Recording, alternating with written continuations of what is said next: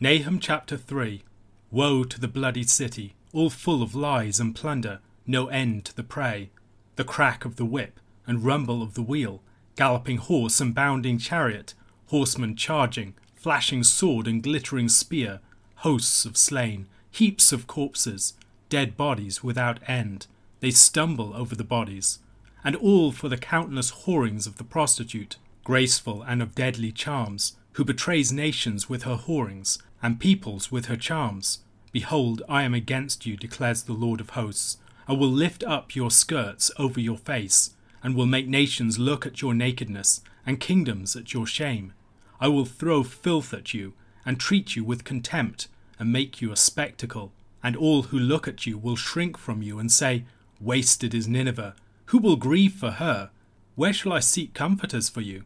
Are you better than Thebes that sat by the Nile, with water around her, her rampart a sea, and water her wall? Cush was her strength, Egypt too, and that without limit.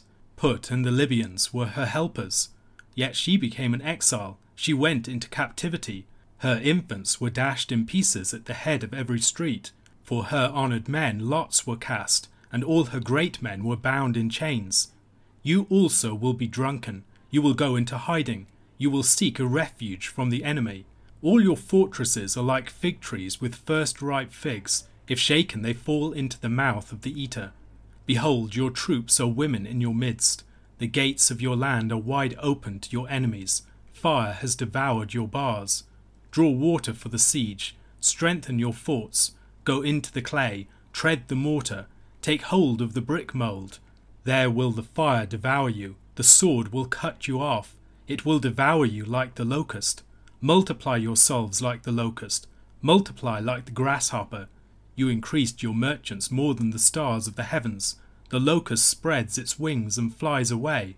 Your princes are like grasshoppers. Your scribes like clouds of locusts settling on the fences in a day of cold. When the sun rises, they fly away. No one knows where they are. Your shepherds are asleep, O king of Assyria. Your nobles slumber. Your people are scattered on the mountains, with none to gather them. There is no easing your hurt. Your wound is grievous. All who hear the news about you clap their hands over you. For upon whom has not come your unceasing evil? The coming downfall of Nineveh and the Neo-Assyrian Empire has been the subject of the entirety of the book of Nahum.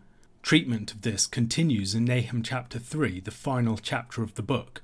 Within the chapter, Nineveh and Assyria are ridiculed for the humiliation of their hubris and the collapse of their former cruel might.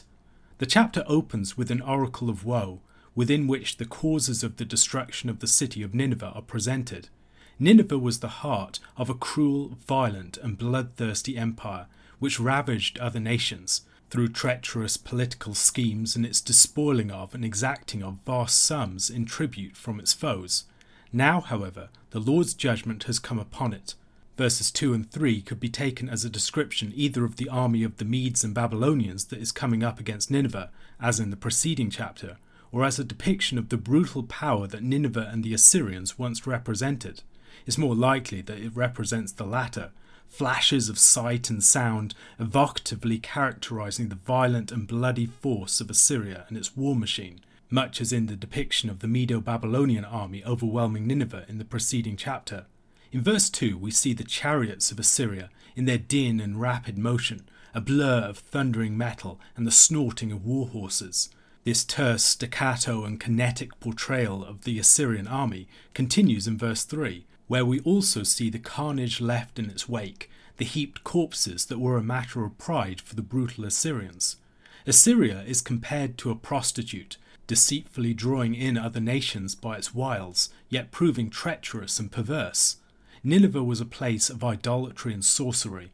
The Lord would defile her, humiliating her before the nations that she had once cruelly dominated in her might. We encounter similar depictions of Jerusalem at key points in the prophets, for instance in Jeremiah chapter 13 verses 26 to 27, where the same shocking imagery of lifting up the adulteress's skirts over her face is used. I myself will lift up your skirts over your face, and your shame will be seen. I have seen your abominations, your adulteries and neighings, your lewd whorings, on the hills in the field. Woe to you, O Jerusalem! how long will it be before you are made clean? The point of this action is exposure, the manifestation of once hidden sin, the humiliation of the former haughtiness of the wicked, and rendering former oppressors vulnerable. Another similar statement is found in Ezekiel chapter 16, verses 36 to 38. Thus says the Lord God, because your lust was poured out, and your nakedness uncovered in your whorings with your lovers, and with all your abominable idols, and because of the blood of your children that you gave to them. Therefore, behold, I will gather all your lovers with whom you took pleasure, all those you loved, and all those you hated. I will gather them against you from every side, and will uncover your nakedness to them, that they may see all your nakedness. And I will judge you as women who commit adultery and shed blood are judged, and bring upon you the blood of wrath and jealousy. The stripping of the prostitute in public humiliation is here used to illustrate the shaming of Nineveh in the eyes of the surrounding nations, who had formerly been terrorized by her. The uncovering of her nakedness will be a cathartic spectacle for those who had formerly suffered at her hands. Finally delivered from her terror and her thrall, the contempt of all of the nations for Assyria would be revealed. Nineveh considered itself impregnable and inviolable, but the Lord reminds Nineveh of the great Egyptian city of Thebes, which despite its military strength, its fortifications, its key alliances, and its location in the south of Egypt, had fallen to Assurbanipal in 663 BC. Over the period prior to 663 BC, Assyria had steadily been extending its dominance over regions formerly under Egyptian hegemony. This had provoked Egyptian Levantine campaigns in response. After an earlier failed invasion, in 671 BC, Esarhaddon made a successful assault upon Egypt itself, taking Memphis and beginning a period of Assyrian dominance in the region. In 663, his successor Assurbanipal took the city of Thebes, a city that would formerly have been considered absolutely secure. Nahum describes Thebes in a manner that invites comparisons with Nineveh, not least by describing the place that water had in its infrastructure and defences. Although Assyria had brought down Thebes, Nineveh, the centre of Assyria's own might, would suffer a similar fate. Nineveh is reminded of the violence that it had employed against Thebes. It would soon be at the receiving end of such brutality. Assyria may not realize it, but it is ripe for destruction. One could imagine someone objecting to Nahum's message here, saying that the sacking of the mighty Thebes was a strange thing to mention here, as it was achieved by the very Assyrian forces that he is declaring will suffer a similar fate. Surely the case of Thebes suggests that the power of Assyria is overwhelming. Yet the parallel is still drawn, in part because the determining factor is not ultimately human military might, as we'll see in the verses that follow, but the sovereign judgments of the Lord. Before those, no human forces can stand. Nineveh, in a familiar image of judgment, would be intoxicated, presumably with the wine of divine judgment, and would collapse. Assyria trusts in its power, its troops, its fortifications, and its gates. Yet the message of Nahum is that all of these are ultimately powerless to protect her. Nahum compares the fortresses of the Assyrians to fig trees with first-ripe figs. You need only shake them a little, and you will have figs falling down upon you, ready to be devoured. Despite their appearance of strength, the strongholds of the Assyrians are ripe for destruction. In addition to their strongholds, the Assyrians would have trusted in the might of their army. And yet, in verse 13, we are told that their military might would become like women, a much weakened force, insufficient to defend itself, or anyone else for that matter. The same thing is true of their defences. Although the great gates of Nineveh might seem to be impregnable, for all the good that they will do in protecting the city from the Lord's judgment, they might as well be left wide open, the bars utterly destroyed by fire. In verses 14 and 15, the prophet gives a taunt against the city. He rallies them to prepare for the coming battle. They must draw water for the siege, ensuring that they have enough water for when they are surrounded by their enemies. To reinforce their fortifications, they must prepare bricks. And so they get clay for the bricks, they prepare the mortar, and they get the brick mould ready to form the bricks within it. However, the process is not finished. Before the preparations have been made, they will be devoured by fire, cut off by the sword.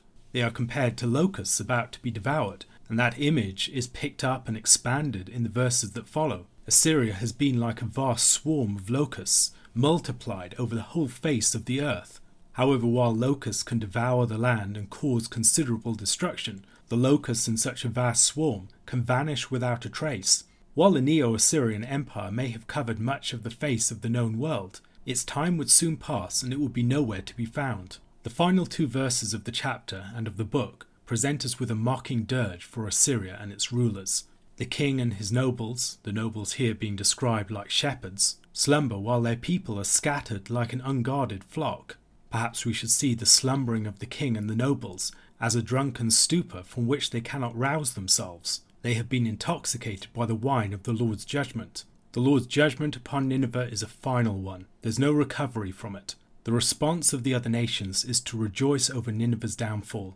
There was virtually no land that had not suffered from the Assyrians' cruelty, but now its violence was coming back upon its own head. A question to consider: what are some of the characteristics of the Lord's judgment and justice that can be illustrated in the downfall of Nineveh? Matthew chapter 10 verses 24 to 42.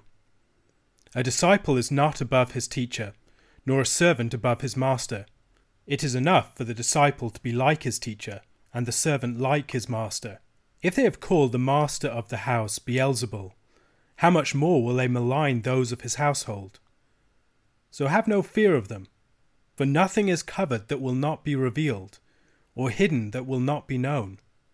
What I tell you in the dark, say in the light, and what you hear whispered, proclaim on the housetops. And do not fear those who kill the body, but cannot kill the soul. Rather fear him who can destroy both soul and body in hell. Are not 2 sparrows sold for a penny? And not one of them will fall to the ground apart from your Father. But even the hairs of your head are all numbered. Fear not, therefore, you are of more value than many sparrows.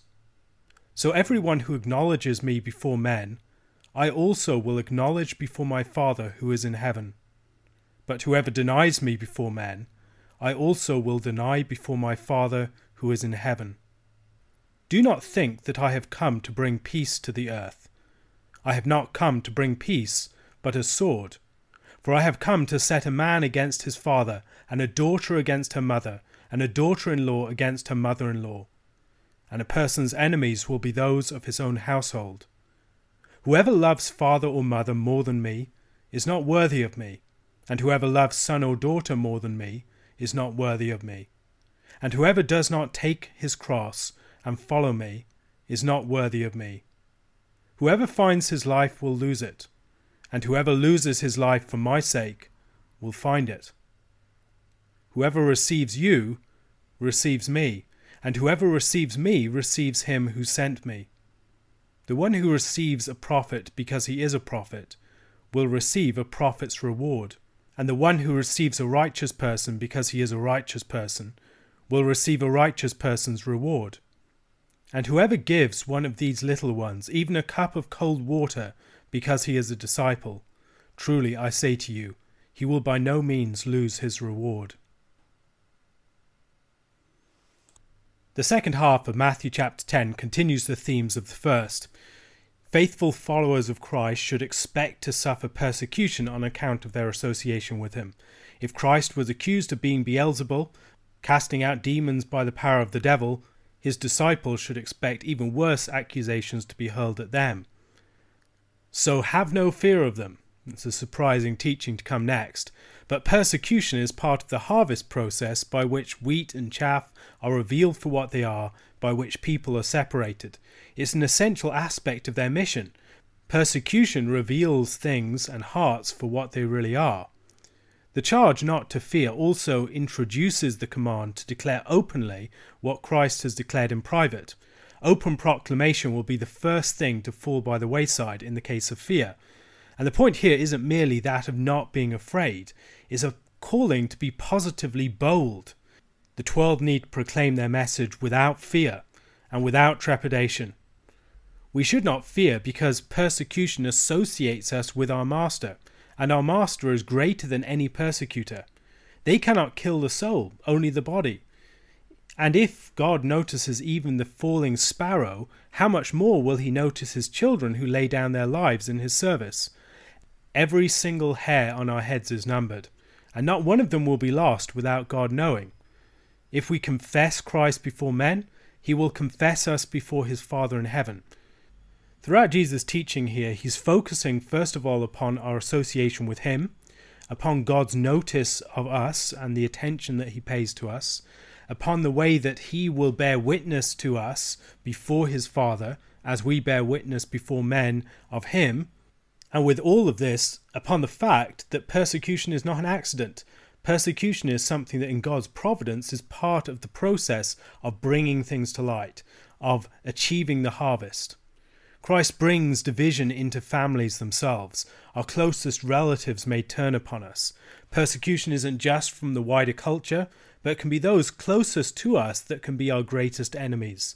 Jesus' disciples will experience the pain of ostracization and betrayal, and in a society where your family was at the heart of all your networks of relations and support, your business, your social recognition, your children's chances of getting married, all these sorts of things are on the line. If you follow Christ, you might be rejected from the fundamental structure of your society. And this could be absolutely devastating in that particular day and age. But Jesus brings the sword in order to bring peace. Division must occur in order that something new might be created. Christ declares that those who do not take up their crosses and follow him are not worthy of him. And we should feel the force of this statement. The symbol of the cross has been dulled for us. When we see it, we see something that can be found on someone's necklace or used in an expression such as "my cross to bear." It can easily be forgotten that this is an instrument of torture and execution, not dissimilar to something like a guillotine or an electric chair. And it has a visceral force to it. People would have seen bodies hanging on crosses, rebels who were being crucified for their rebellion, and bandits and other people who had been put on these crosses, left to die in the most extreme agony, and there to be mocked and humiliated, stripped of their clothing, and presented as outcasts of society, there to be gazed upon and ridiculed. It was a symbol of the most utter expulsion from society. Society extricating a person from itself in the most excruciating of spectacles. And this is what disciples were supposed to move towards, to take up their crosses and to walk on the path towards execution. And this would be a following of Christ. This is the first time within the Gospels we have an intimation of the way in which Christ will later die. For all those who follow him, however, they will find their lives, much as he is risen from the dead, they too will be raised to life eternal. And as people follow Jesus, Jesus identifies with them. Whoever receives you receives me, and whoever receives me receives him who sent me. There's an extension of the principle to the person who receives prophets and righteous persons. They will receive the reward of the person that they have received. That promise of those who give a cup of cold water to a person on account of their being a disciple, that they will by no means lose their reward. This is something that draws our mind forward to Matthew 25. Again, it's a test of hospitality, and it's premised upon Christ's deep association with his people. We can think about this in relation to the statement that Jesus makes to Saul on the road to Damascus. "Saul, Saul, why do you persecute me?" The head associates with the sufferings of his body. He recognizes those people as his own, and their sufferings as his sufferings. A question to consider. This chapter says a lot about whom we should fear and whom we should not fear. And elsewhere in the New Testament, the idea of fear as a means of control is something that is explored. How does Christ release us from the power of fear? And how can we live in the freedom that he has given us from fear? How is fear presented as the antithesis of faith, hope, and love within the New Testament? How can we live lives that are marked by an absence of the fear that Christ warns us against here?